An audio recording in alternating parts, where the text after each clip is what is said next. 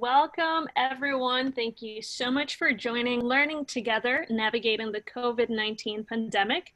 OptimizeRx is honored to facilitate this timely conversation with some of nursing's brightest minds and leading organizations. Our panel will be answering questions at the end of the presentation, and you can also email us at webinars@optimizerx.com, and we'll be happy to direct your questions to the appropriate person. Our moderator today is OptimizerX's Vice President of Customer Strategy and Engagement, Rebecca Love. Rebecca is a master's educated nurse who has spent her career being on the front line and healthcare IT. She is a president and founding member of the Society of Nurse Scientists, Innovators, Entrepreneurs, and Leaders, SONSIEL, of which Molly, Hiem, and Kelly are also founding members. And Rebecca will just do us the honor of introducing all our amazing panelists today. Rebecca, all yours. Thank you, everybody, and thank you for joining us today. We know that this is an unprecedented time, not only for our generation, but for the world. And today it's an honor and a pleasure to bring with you three of the leading nursing executives across the United States from three different healthcare verticals. I'd like to introduce you to Molly McCarthy, who is the National Director for U.S. Health and the Chief Nursing Officer of Microsoft. Next, we have Kelly Robke, who is the Vice President of Clinical Thought Leadership for BD. And lastly, but not leastly, Hiem Nadel, who is the Director of the Center of Innovations in Care Delivery for Massachusetts General Hospital. Ladies, it is a pleasure to have you with us today. As the day starts on, we're going to go into 5 pre-selected questions that we have screened with our panel today so that we can have an interesting and engaged conversation regarding how we are navigating the COVID-19 pandemic. Our first question is going to come around the ideas. We're going to move right to it. Our first question is going to come, how is your business responding to COVID-19 to help frontline providers and patients during this crisis?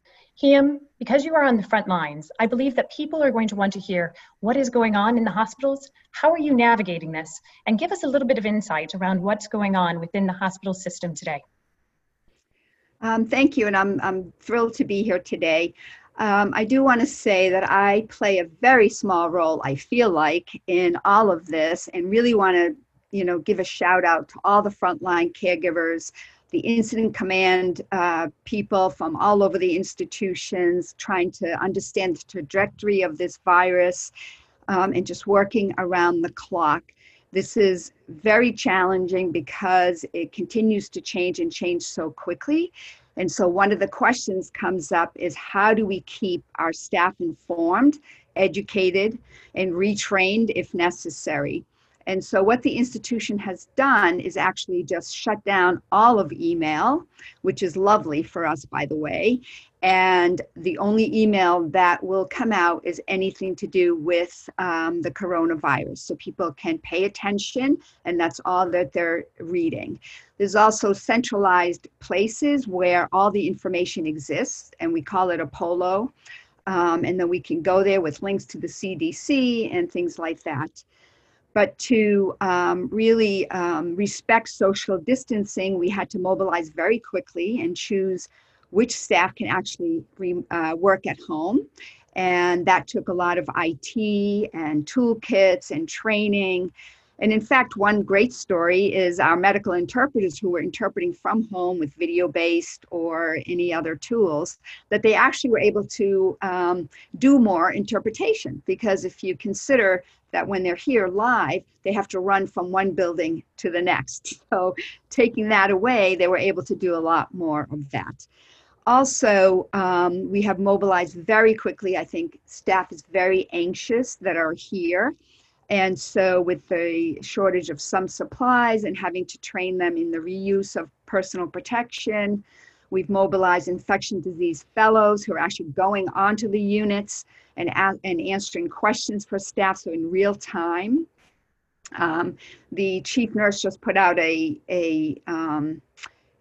message today through video saying, I wish I could be there rounding with you, because that's what she usually does, and just giving them some hope and just telling them how proud they are.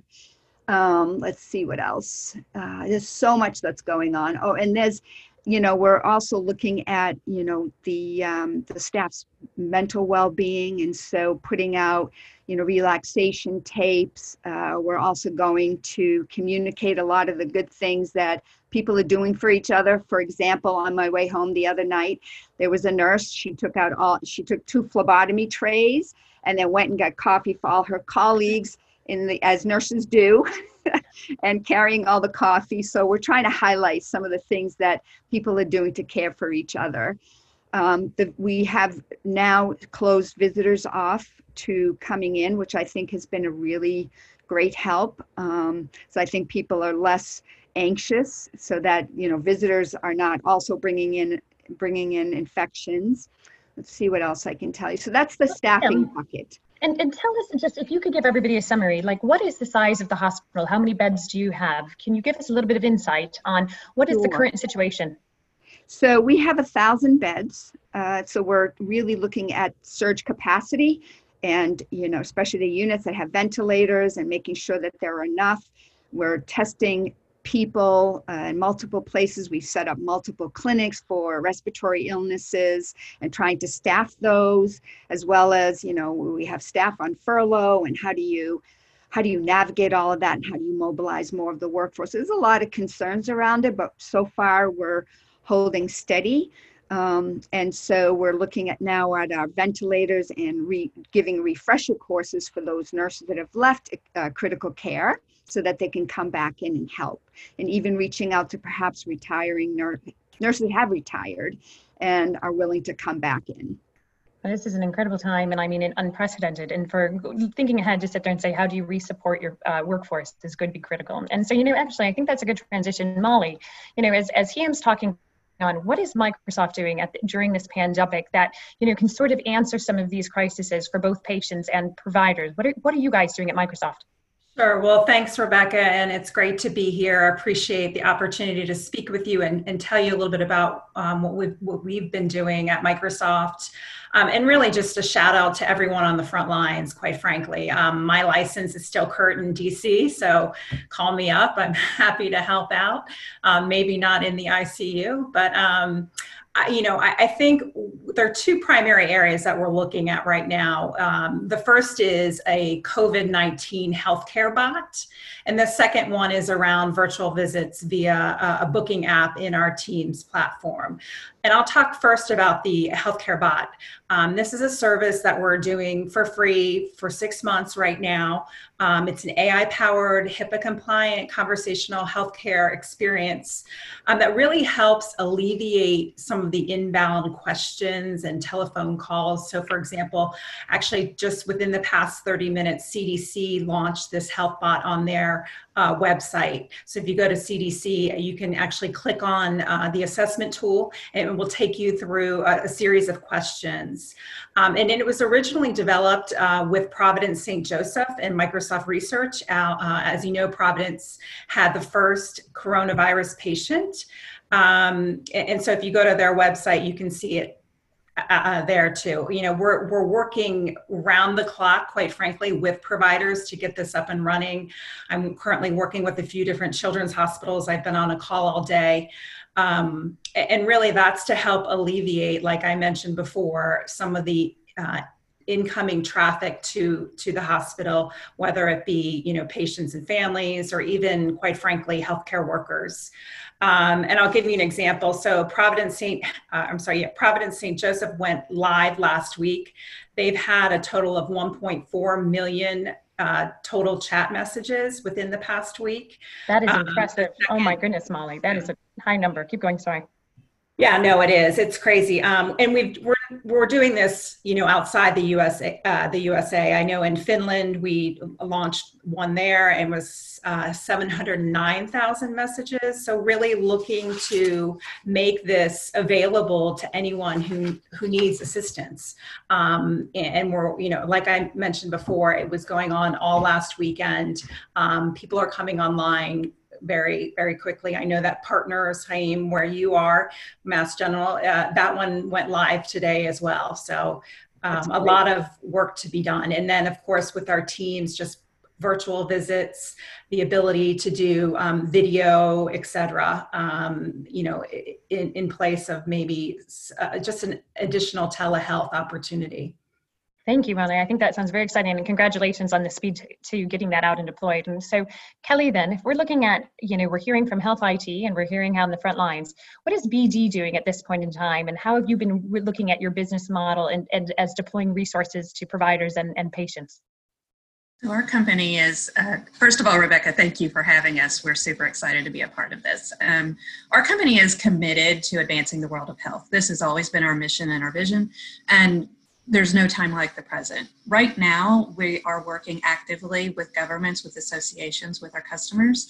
We're really hearing 4 key needs that we align nicely to, and we're mobilizing our resources towards. That's diagnostics, how we're diagnosing the disease, how we're processing that. It's also specimen collection, how we're going about actually collecting the specimens. That's number 2. The third is patient care delivery, and this runs the gamut.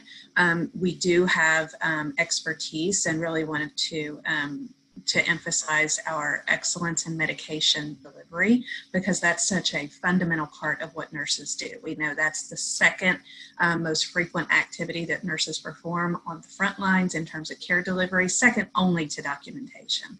And then last but not least, we're very interested in the data around surveillance of the activities that are needed, of the supply chain, which when we talk about supply chain in business, we all know what we're talking about in terms of supply and just in time, but from a clinician standpoint, I think it's important to clarify, this is around being able to support compliance with care, right? So ensuring that you have the supplies, the medication, what you need to deliver the care that's ordered, knowing that that ordered care is going to change over time, particularly in the environment that we're operating in.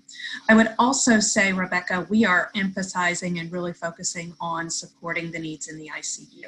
This is something we're hearing from our customer groups, from our organizations, and from government that is really an area where we need to focus right now, but we are actively and proactively engaging in terms of how this could change over time, because we've already seen several iterations in terms of needs, in terms of hotspots like Molly mentioned, and in terms of just the need of the enterprise, as Hiem indicated at Mass General. So those are a few things that we're doing and focusing on in the weeks ahead, knowing that we might need to pivot and adjust based on how this evolves and emerges. I think you're absolutely right. I think this is, and you've both spoken to it, this is an unprecedented time. We're unsure of what's coming next, and we're pivoting and we're acting very different than we usually do in our situations. And, Kelly, you brought up the issue of supply chain, and although that's not where our next question was going, I think this is a topic forefront of all of our minds. We're hearing across the country struggling issues with supply chains, and getting access to the resources that we need to both be on the front lines to protect basically our frontline caregivers, and the challenges that are basically around that. Everything from testing is an issue right now to basically getting our PPE equipment where they are. And questions that I have is, and how are you looking at that within your current organization as to some of the challenges that we're seeing in the marketplace? What has been brought to your attention, and any ideas of what the solutions might look like coming from your organization? I think the challenges are around how care and the delivery of care is emerging. We're hearing from customers that they're repurposing some of their rooms. For example, an OR might be repurposed into ICU beds. So we want to make sure that we're able to support that necessity. And I think it's just leveraging and really maximizing the benefit of infrastructure that's already in place. For example, our medication management system does an excellent job of not only ensuring that medications are where they need to be based on the reports that are generated from that data, but can also help pharmacy predict trends so that nurses have those medications available to support that compliance with care that I was just talking about. Another really cool thing that we really want to emphasize and extend to our nursing community during this time of uncertainty, like you said, is we want to be able to support bedside care as much as possible. So we're looking at how we can maximize the nurse's time at the bedside, how we can minimize the time spent away from the bedside on non-essential tasks, because we know that's where risk can occur. But those are a few things that are top of mind for us right now. And I really appreciate that. And Molly, I know that Microsoft, has a lot to do with looking into predictives, using technology to sort of do some predictive analytics. And, to sort of Kelly's point that, supply chain and everything there, how are you guys looking at predictive analytics at this point in time that can sort of help develop this scenario as we're going forward to sort of look at solving some of these solutions? What are you guys seeing in your specific area of business? Sure. So, a couple of different things. One is, we do have an interactive map that allows the users to see the number of coronavirus cases worldwide by country and state. But I think where we're really looking to improve with supplies is working with some of the manufacturers around predictive analytics and truly understanding where the hotspots are, where are they in relation to the curve of coronavirus in terms of number of cases, and really working with them to help predict manufacturing needs. Quite frankly, we're working with a large group in Australia right now, and really throughout the world. So that's, our capabilities with the health IT and the analytics is really our wheelhouse. So that's where we're trying and hoping to contribute. Yeah, thank you, Molly. And Holly and Hiem, you're on the front lines. I know that we're dealing with this issue of supply chain in there. And so the question is what are you seeing? And tell me where you think we're going with this. How are you dealing with the challenges that we're seeing? And why is this so unprecedented in terms of supply chain disruption that we haven't seen? Can you give us some insight from the hospital's perspective of what's going on? Sure. So I think first is that we have to look internally. I think there were supplies that we didn't think were there when we realized that the research, for example, had to sort of slow down, and unless it was critical, was actually shutting down. And our colleagues there said, look, we've got sanitizers, we've got PPE, so let's cohort all that and send it out. And then just really being conservative and really educating on the reuse, which I think makes people nervous, but I think the more we're educating, the more the staff is feeling safer, because we are sort of we're just sort of, our hands are tied if we don't get any of the supplies in. And as we test more patients, we need more supplies. So it's this domino effect. And then the other thing that we never think about is, we need to test more. What's our testing capabilities? And the hospitals are now, went and received FDA approval very quickly to be able to increase the testing capacity even here.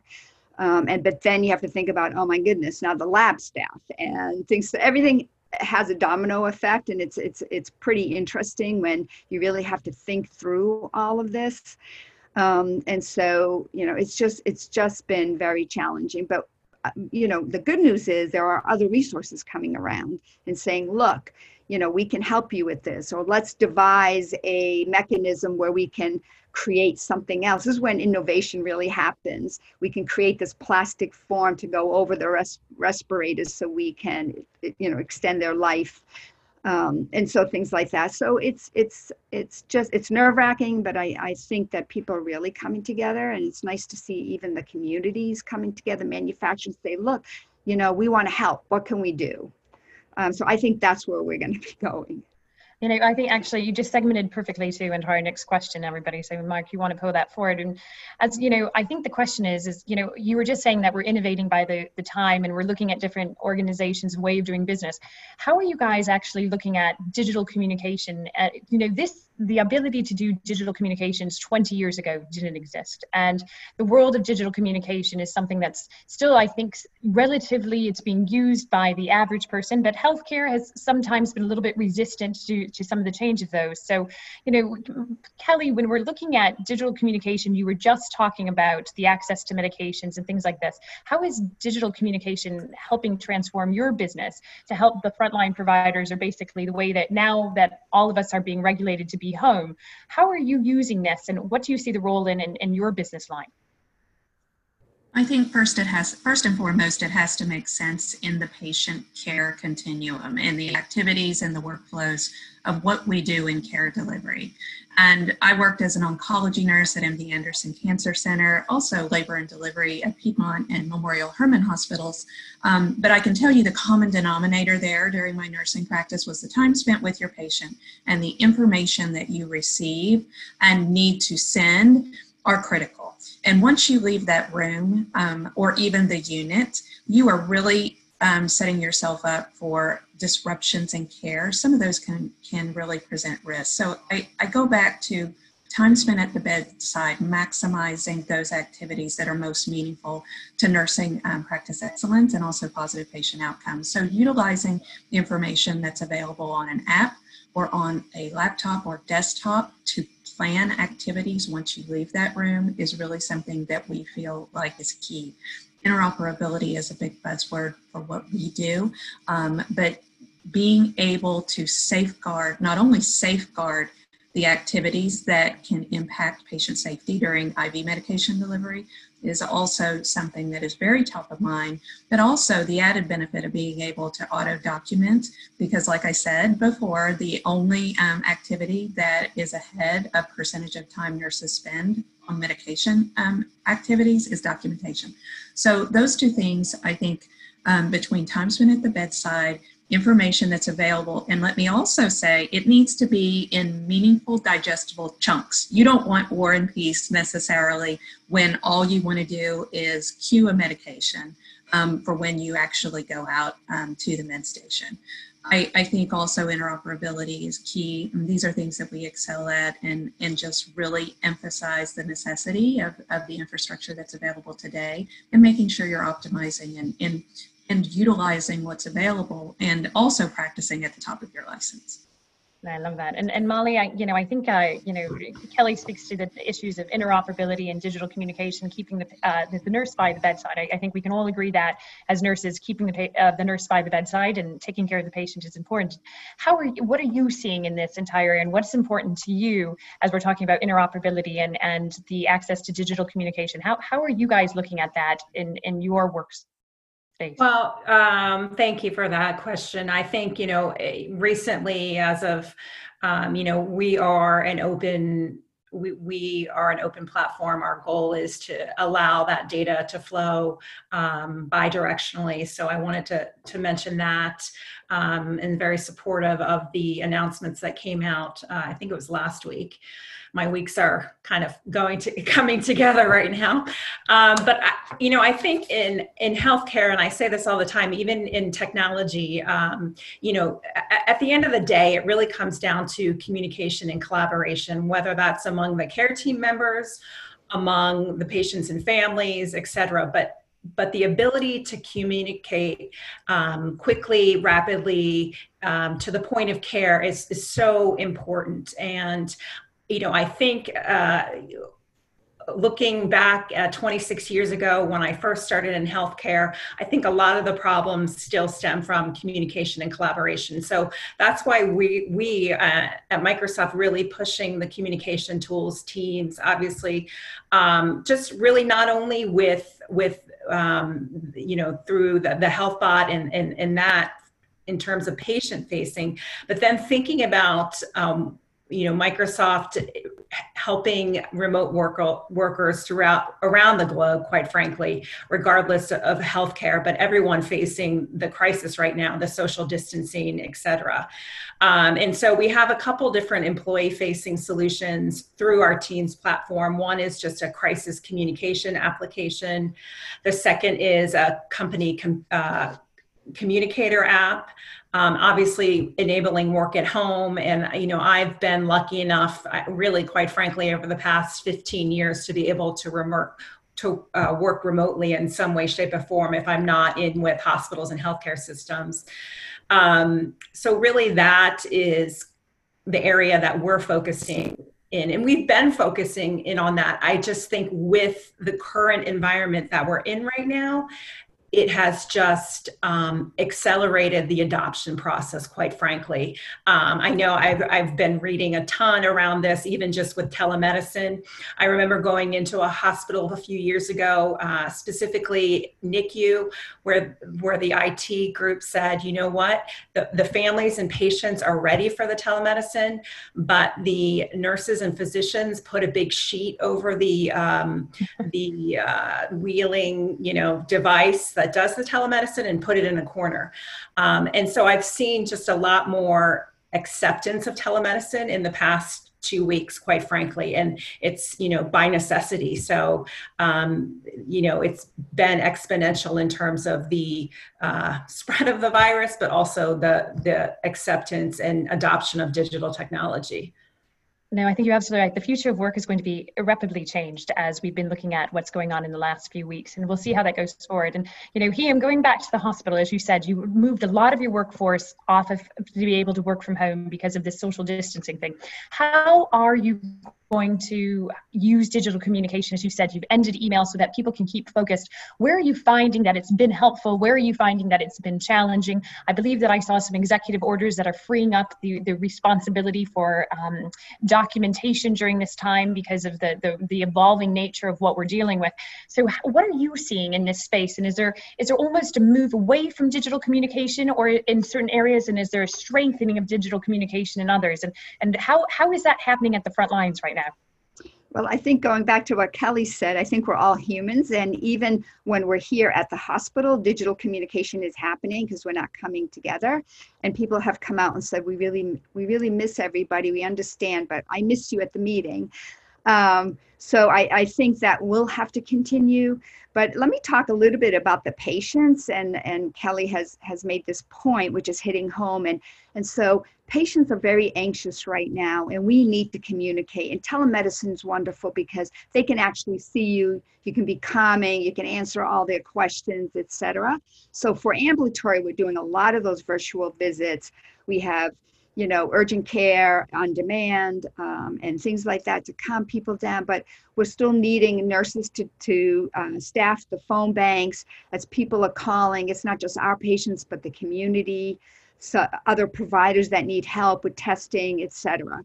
And then for inpatient, now that more and more of the patients are isolated, it's pretty lonely for them. And so what we've done is it just went live today, which is putting iPads on an IV pole, and then the nurse can speak to the patient. So what we're trying to do is cluster what we're doing when we go into a patient that's on isolation. Say, okay, I'm giving the meds. What else can I do at this point? Let's do vital signs and everything else we can do. Outside of that is that you can speak to them and they can see your face. And so that we'll see how it goes, but I think it's going to really work because then the patient won't think that they're alone. You guys you're innovating, you're MacGyvering by the bedside, which we say is what nurses do constantly, right? We joke that, give a nurse a roll of tape and stand back and watch what they can accomplish. And I think all of us have done that in our careers, right? We're nurses that are not necessarily in traditional roles of nursing.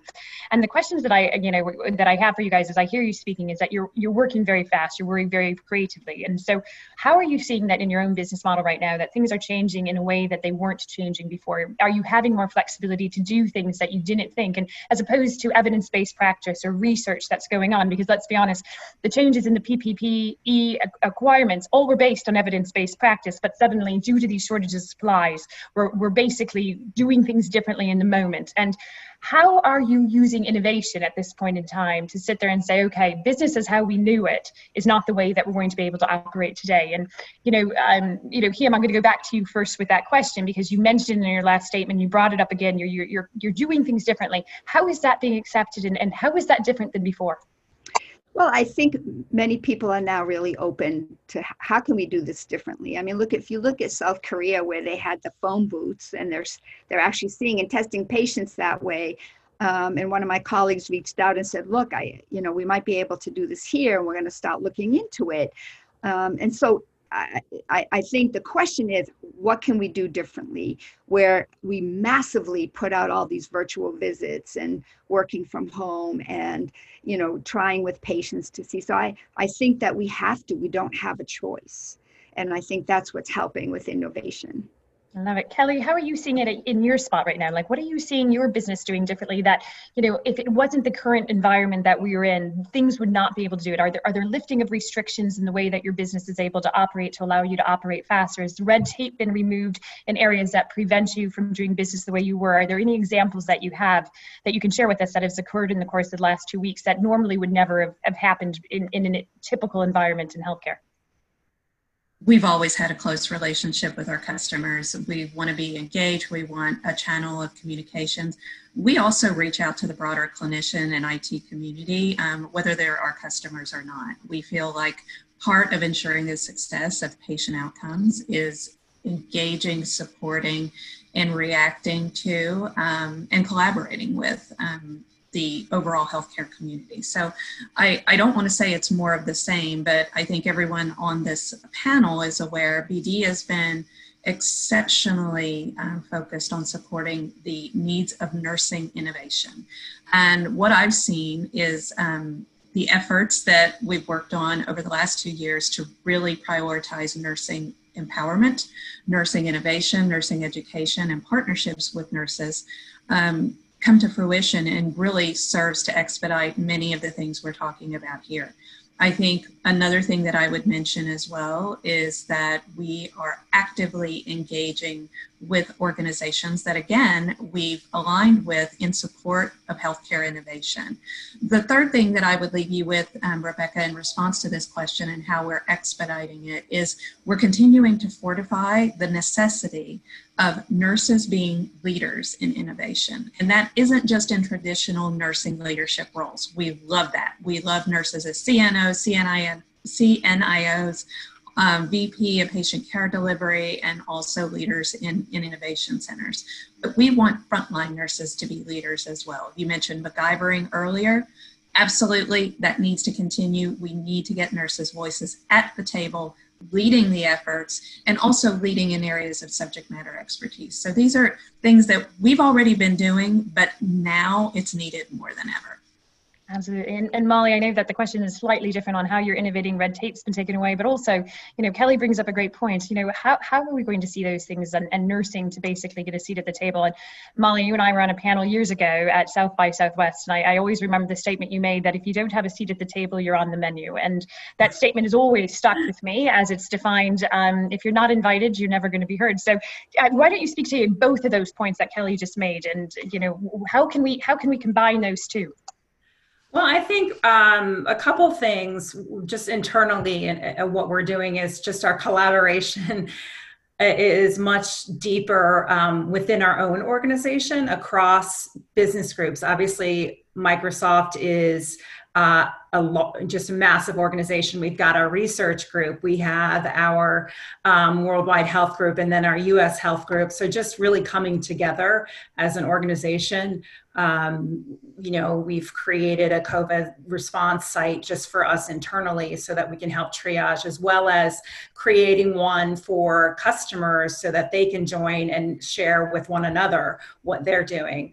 So that's something we're doing internally, which I just have seen really accelerate. The other thing is just we're working with other technology companies, across competitors, et cetera, with Google, with Facebook, with Apple, with Amazon. It doesn't matter at this point. Our goal really is to improve what's going on in the healthcare world, in the world. And then the other thing that we're doing, I think, is really moving outside of IT. And this is something I'm incredibly passionate about, and having those conversations with the frontline health workers, with the nurses, with the physicians, with the respiratory therapists, and getting their input. It's so critical. And I always say this, but they must be involved in the design, development, and deployment of the solutions in order for them to be successful. I used to say implementation, but I changed that to deployment. Sounds better with the 3Ds. Anyway, so that's, I think that's how our business is rapidly changing. The other thing is, and I didn't mention this before, just, we're working not only across tech companies, but then across different industries. So we're working right now with the Allen Institute, along with the Chan Zuckerberg group and Georgetown University and Microsoft and Kaggle, looking to release the it's called and I'm going to read it because I wasn't involved with it. It's called the COVID Open Research Dataset, CORD-19. It's a free resource with over 29,000 scholarly articles, including 13,000 with full text about COVID-19 and the coronavirus family of viruses for use by the global research community. And that was just announced a few days ago by the White House. So just seeing these new partnerships come into play, I think is critical, not just for this particular virus, but quite frankly, to really transform the health system. And I love what you're talking about. I think that there's an open sense of communication and a pulling together of community in a way that we're seeing in this crisis that typically does in our healthcare vertical. In my own experience, being the first nurse and the first clinician in a healthcare IT company, it's been a really interesting process to engage, translate the world of technology to the front line. And here, we've been colleagues for a long time on the front lines to see how nurses can be done differently. And you guys have actually spoken to all the questions that we have, so I'm going to get ready to tee up for Maria to take some of the questions from the audience. But before we transition on to those questions, my question to you is how is nursing, basically your education as a nurse, prepared you to manage this time differently? That this experience as a nurse put into the roles that you are, why is it being valued and how is it being valued at your healthcare institution? Because I think as we just had that last conversation, the seat at the table is very important. But Hiem, your position is the first formal position in the history of Massachusetts General Hospital to put a nurse in the forefront of basically directing innovation. How did that come to be? What does that role look like? And tell me why the institution of Massachusetts General Hospital recognized the value as a nurse in that role. Well, I think, MGH has always been very innovative in everything they do. And I actually worked part-time to really build out some of these ideas from nurses. And I think it's gained a lot of credibility and traction, and the leadership has seen what nurses can actually do. And so it's just been such a wonderful journey. In fact, the nurses, the chief nurses and associate chief nurses are taking care of the entire hospital operations. And so it's amazing to see them do that. And, my training is that I think nurses are just very flexible.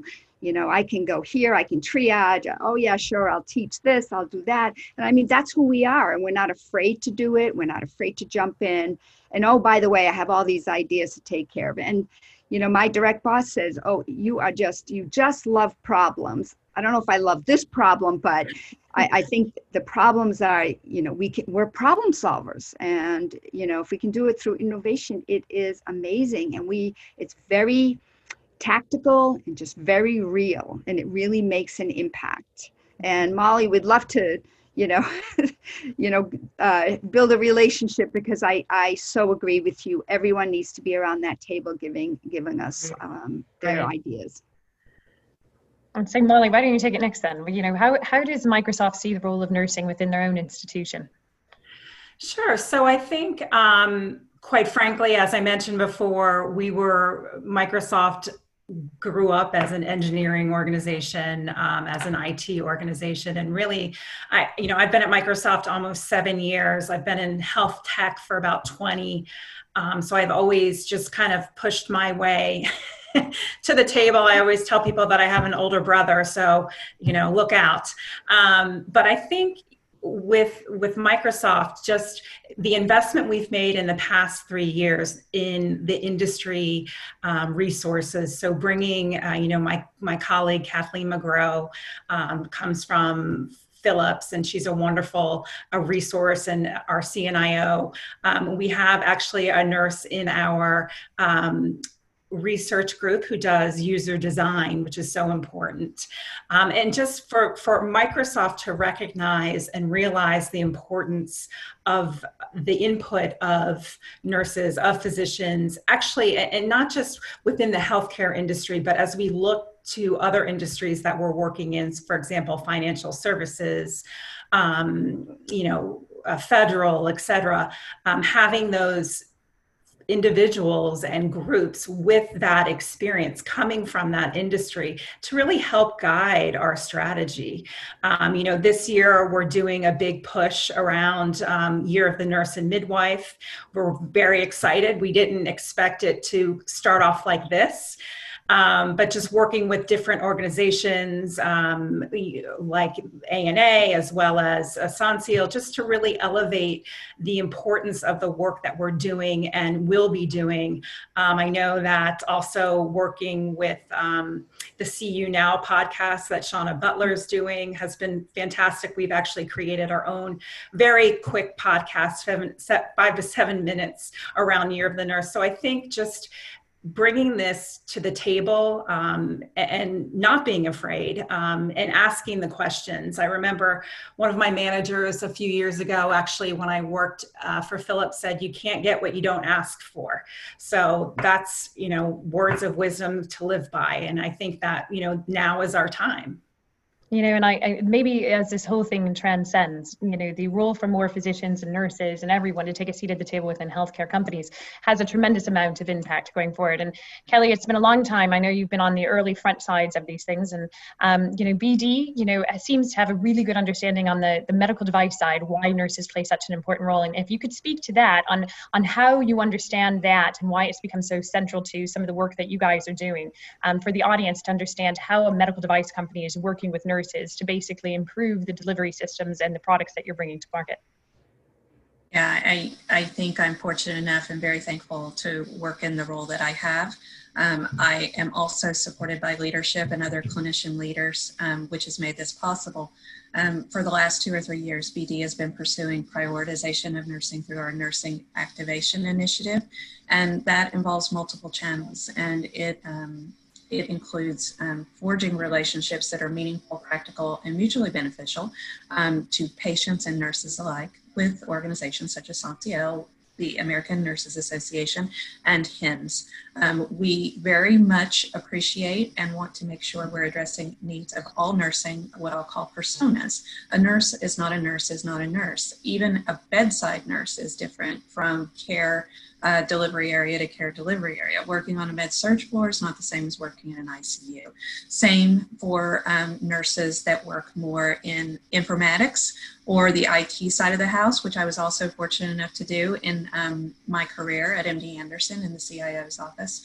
But I think it's a great time to be a nurse. I would also say, this challenge that we're in currently relies upon the ingenuity and the innovative mindset of nurses more than ever. And we want to continue to support that. We're announcing our next winners of the ANA Innovation Awards powered by BD next week.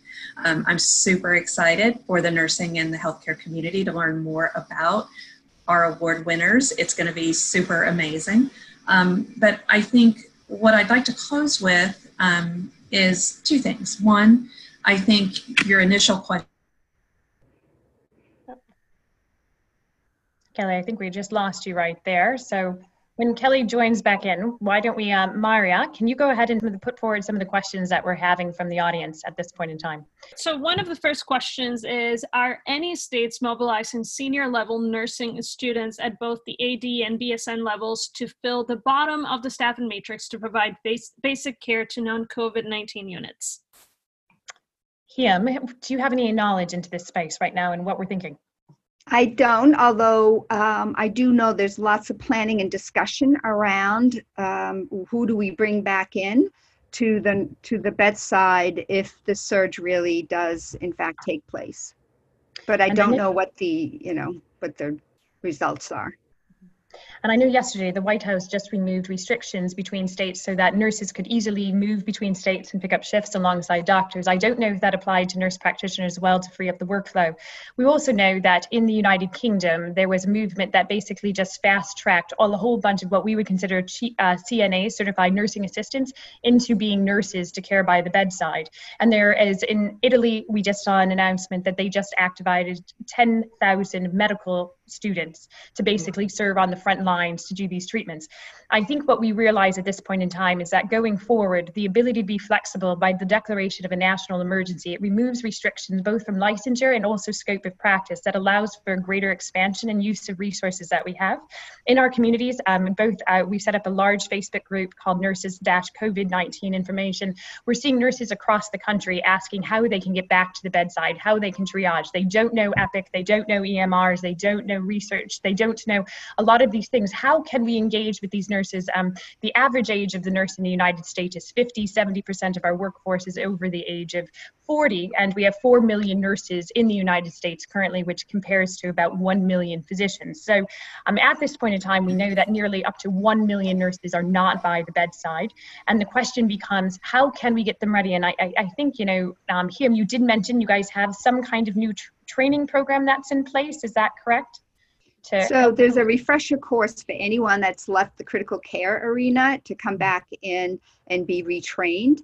But what you've just said too, we're looking at our nursing students and medical students and mobilizing them as well. And, so I think that everything is on the table.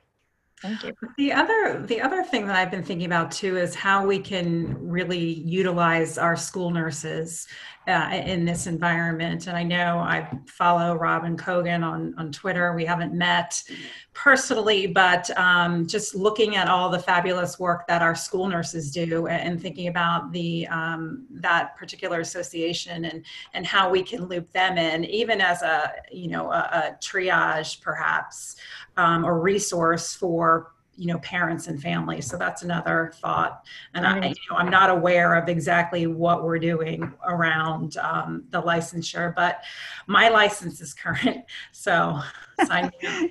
And I do know that as of yesterday, friends of mine who were part of the medical emergency system were both activated to New York and also San Francisco. So we're seeing a call up of the reserve system of the healthcare system. And something different also is that we know that the military and National Guard also are on the backup along those lines. And when that activates, that does change the way that nursing is practiced at that level. Maria, what other questions do we have from the audience?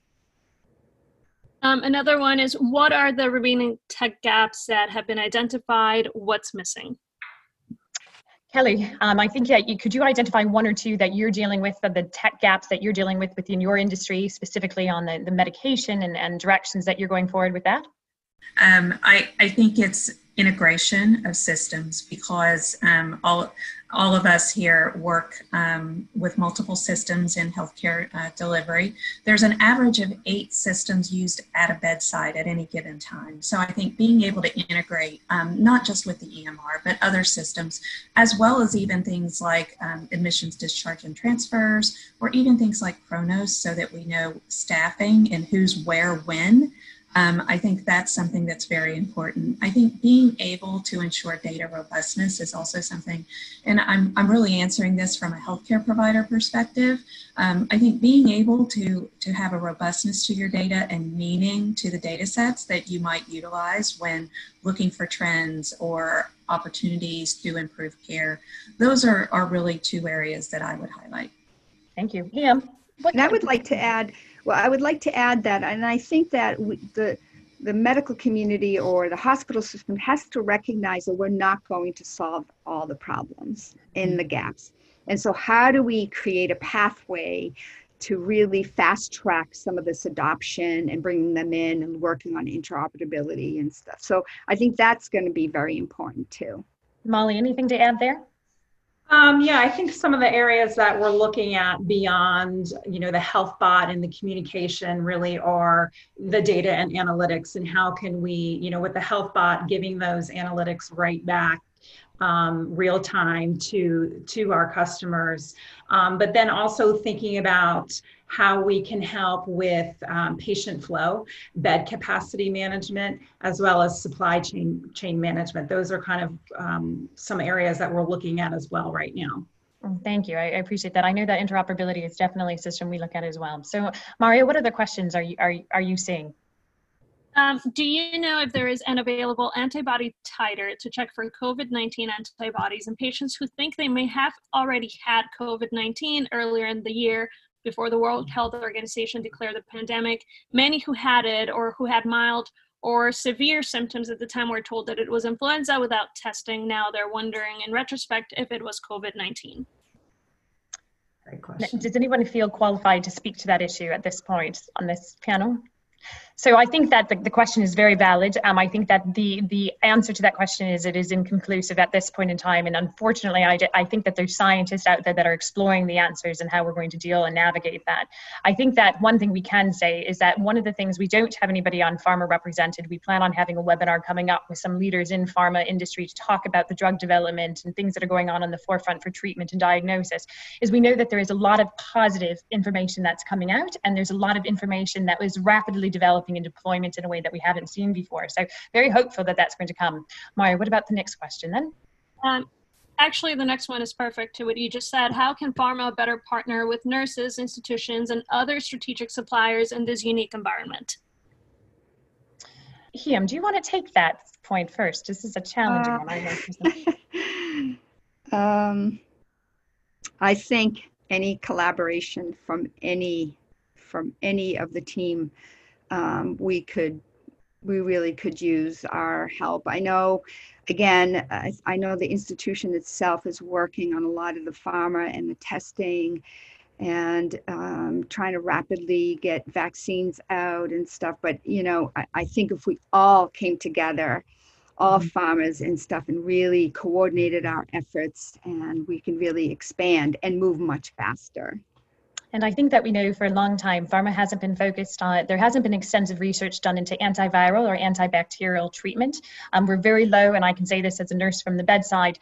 I always felt like I didn't have enough in my warehouse to fight infection because the drugs that were developed were not able to treat infection. They were often pharma drugs. We're looking for a lot of daily use of a large or small scale population. And I think that this virus and this challenge that we're facing creates a greater conversation of how are we going to, in the future with pharma, work to develop antivirals and antibacterials for situations like this so that we can treat the infections and viruses that we're seeing. And Kelly and Molly, do you have any thoughts about how pharma could step in and work with them at this point in time as well? I certainly do, and we work with a whole host of life science companies, around the globe. I'm just going to give you an example of one partnership that we're working on with Takeda and Eurodis, looking at decreasing the time to rare disease diagnosis. So really looking to use technology to speed up that typical average 7 years to diagnosis. And I say that because we do have a partnership with Takeda and many other pharma companies, but I think there are two areas that, from a technology perspective, we can help. One is time to diagnosis. And then secondly, really thinking more along the lines of personalized medicine and really targeting therapies, quite frankly, whether it's viral or cancer therapies, et cetera, because we're not all cut from the same cloth. Great. Kelly, any last thoughts on that? Yeah, a couple. I think, first of all, we have to expand our awareness and our inclusion if we're going to solve problems and solve them quickly. So I would say, let's not just limit this to a supplier mentality, but from a partnership and a collaboration mentality first.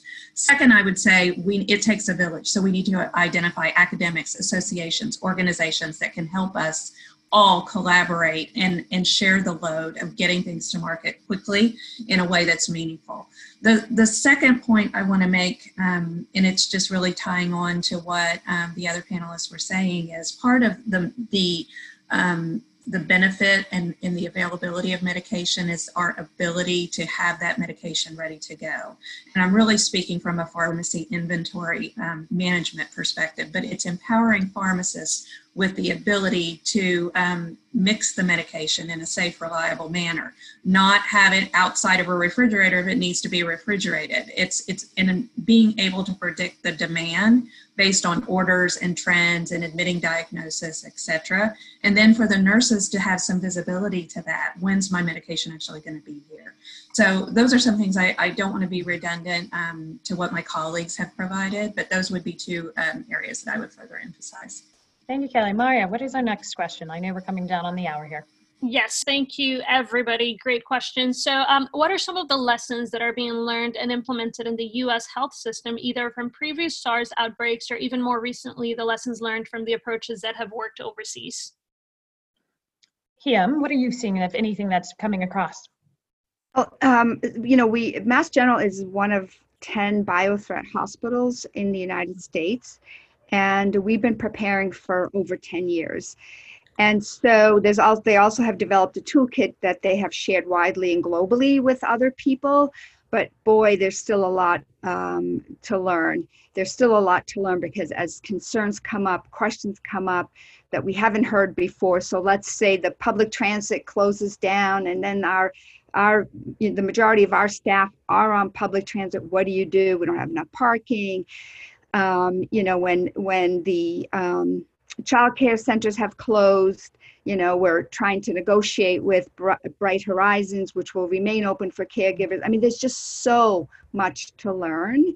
And so I think that's where we are. But I think this has really tested everything that we thought we knew or thought we planned. And so I think that we'll have a lot to share after this. And so, Molly, what have you learned from people that you've been hearing? You were talking about Australia, some of these, the partnership, I'm sure we know you're in China. What did you also have learned as it was coming out of there? What have you, or anything from past SARS, what did anything pull through that you're like, thank goodness we had access to this information from the global community so that we could start looking at things differently?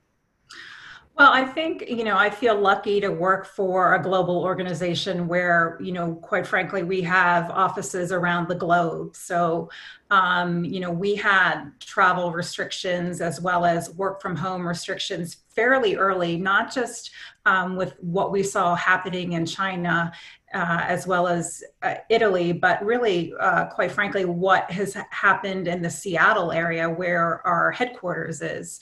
So, as I mentioned earlier in our webcast today, the first patient came to Providence St. Joseph. And so thinking about just the area out there and talking with my colleagues. I know one of my colleagues said he lives 2 miles from the nursing home where many of the patients unfortunately passed away. So I think from having that global purview that Microsoft does have is definitely an advantage, and not just sharing that with our own internal employees, but quite frankly, sharing that information and knowledge with the rest of the US as well as really the rest of the world.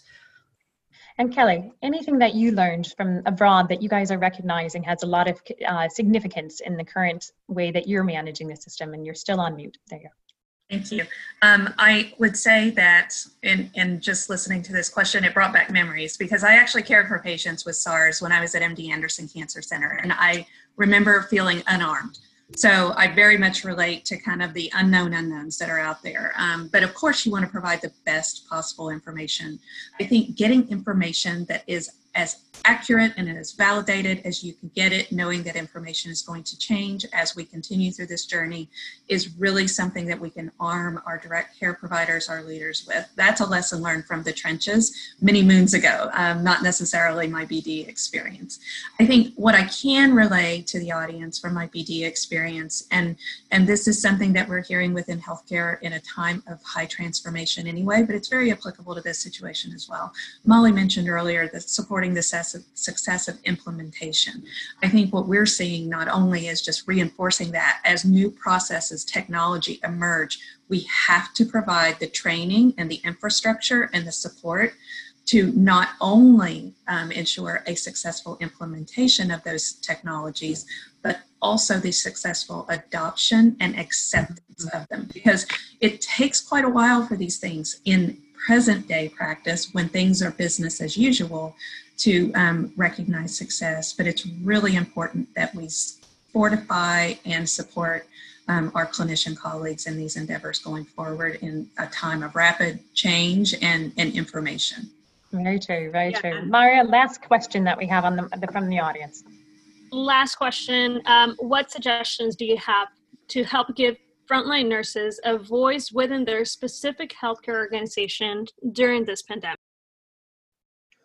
Molly, words from the street, what would you tell them? Just kind of from my heart, I would say don't, even if you're not in a leadership role, use your voice in a positive, empathetic way to, quite frankly, advocate for your patients, but also then advocate for your fellow healthcare workers, whether it's the environmental services or it's the unit secretary or a physician, really using your voice in a way that is positive and brings attention to what the problem is and then potentially what could be a resolution in the short term. And I think it's so important, nurses are so well poised to, as I said in that panel 3 years ago, make stuff happen.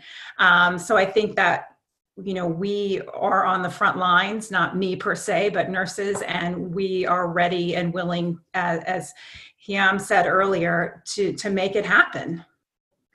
Excellent advice. Kelly, what would the advice be to the nurses in the trenches? I think own your power would be my first advice. I'm reiterating what Molly said, but I don't think we can say it enough. Nurses are the largest group of clinicians in the healthcare market. In the US, there's 4 million RNs. That doesn't include LPNs, LVNs, advanced practice nurses. We have the power. Don't be afraid to take leadership roles.